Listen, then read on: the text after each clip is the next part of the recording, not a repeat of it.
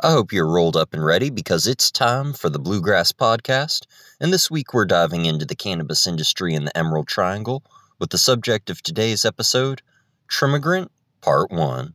Thank you for stopping by and welcome to this episode of the Bluegrass podcast. She said, now I'm a red-headed galactic installation portal revolving around the sun. I know I'm here and that it means to love everyone. The night before, I lay tucked into a slightly horrifying edge of the forest in which I was asked if I could supply hard drugs. Twice. I was glad to disappoint with my answers. Asking questions in my head about cannabis and haircuts, I drifted off to sleep underneath the redwood cover. But heading out Tuesday, I got a jump start on the day.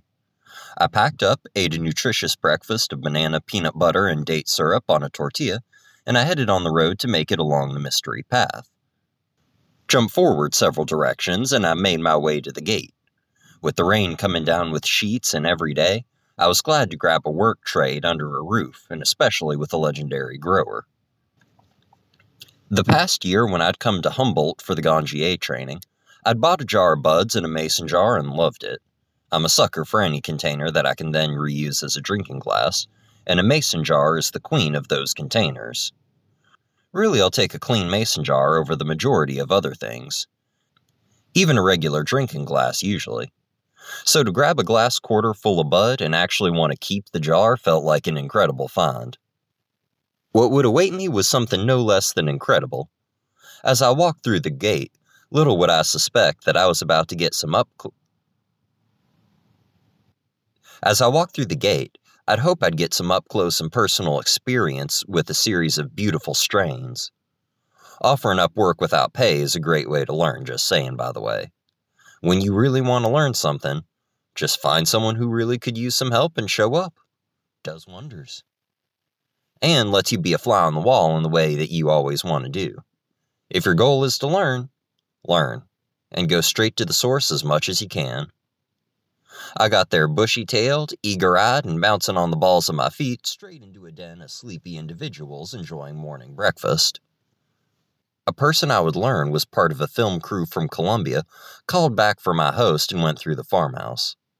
Past the kitchen I could see a wood stove and a gentleman smoking a healthy joint, playing catch-up on last week's American football games, generously packed with fresh herb. The joint, that is, although I don't know about the games. I walked past them and their beautiful dog to feel the gentle warmth of the iron stove melt the mist from my fingertips as the heat radiated up my arms and I let the smoke from the joint waft over. Getting the chance to go and see some of those plants in the most singular way possible was incredible. There's very little chance to stand in front of the garden that grew the cannabis you were smoking against the backdrop of the redwoods, and then sit there and smoke a joint looking at it. On arrival, though, there was the documentary crew, shout out to the Orange Crew and Jose, whose journey I'll link below if you want to follow the documentary, as well as a small video they shot of me for their documentary, which was super cool. I'm not sure if they'll use it, but it was still fun. They were following the farmer I was with and wanted to see just what was going on with their strains and with Humboldt County, getting some introductions as well. As different film crew members filtered through the kitchen and the sunroom, the morning began to churn a little more. Until the person who was to be my mentor for bucking showed me around, a regular who also plays music, showing me the best ways to get set up and lay things out efficiently for processing. Clipping small branches off, breaking them off, cutting patterns to make the work less and more efficient. We were stripping the more useless leaves from the outside of the plant, like so many dry and crumbling banana peels revealing the glistening buds underneath. We also broke down the large candelabra branched plants down into more manageable single branches to take one at a time. Trying to find a way to work between the bucking sticky branches, depositing the leafy material onto tables, and moving them to preserve every single sticky trichome head possible was a challenge. I guess I should also explain the whole Trimmigrant thing. For people who are not from the Emerald Triangle and Humboldt, I am, now I guess as they say, a Trimmigrant. Used in not the nicest way always. Someone who travels to Humboldt and the Emerald Triangle for the trim season to rack up cash, collect cannabis, and enjoy the harvest season in Humboldt. No small prize either in and of itself. Although my focus was more on mentorship. Since I got here, there are definitely stories of the good old days of trimmigration. The golden days of being a trimmigrant. Trimmigrantery. Anyways, the days when double-fisted cannabis demons blaze through rows of hanging cannabis, harvesting pounds by the day and racking up serious cash doing so, getting paid a significant amount by the pound harvested. 3 months of 12-hour days translating into 9 months of travel or any other activity, or so I'm heard. A disappeared heyday gone long ago with the cash boom of black market days gone by. A familiar story for many rural areas across the United States.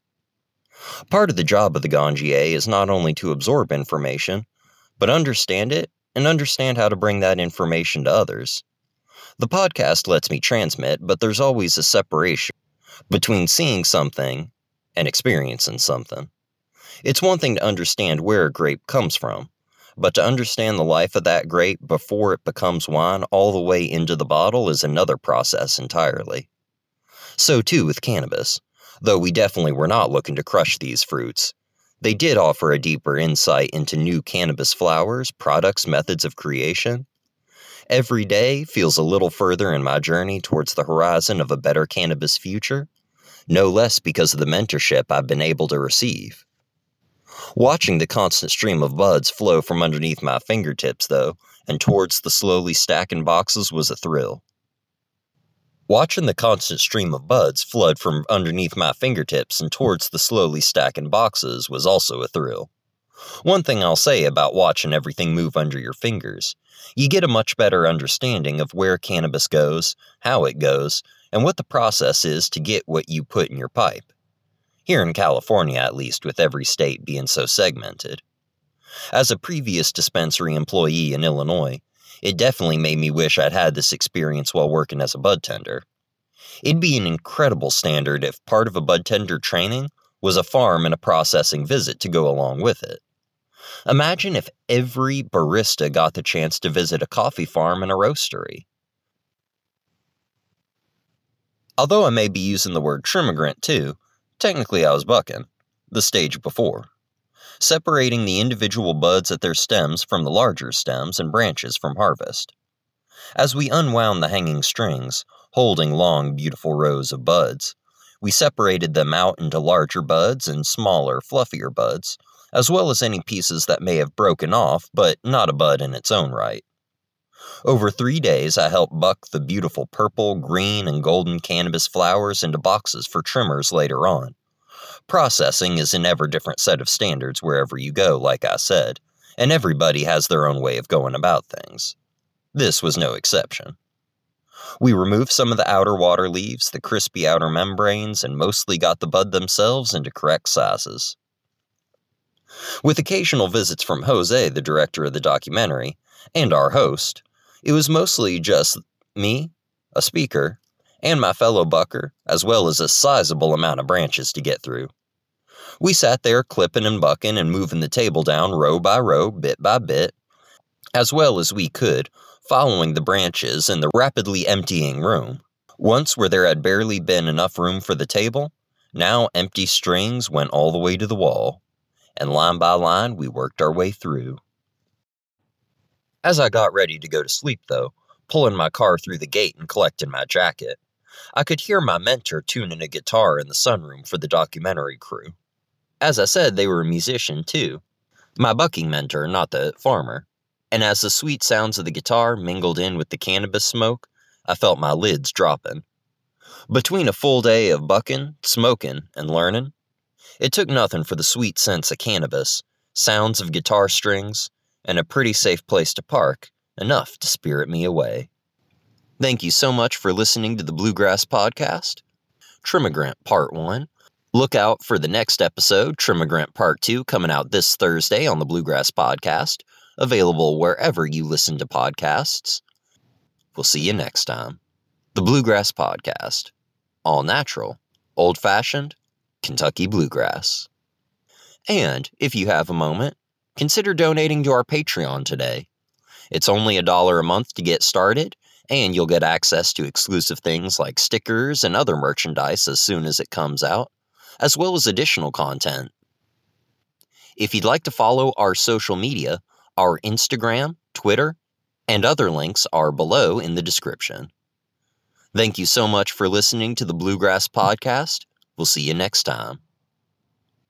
If you liked our new intro song, Red-Headed Galactic by Sharita Perez, go ahead and also look in our description where you can find a link to her website and more music.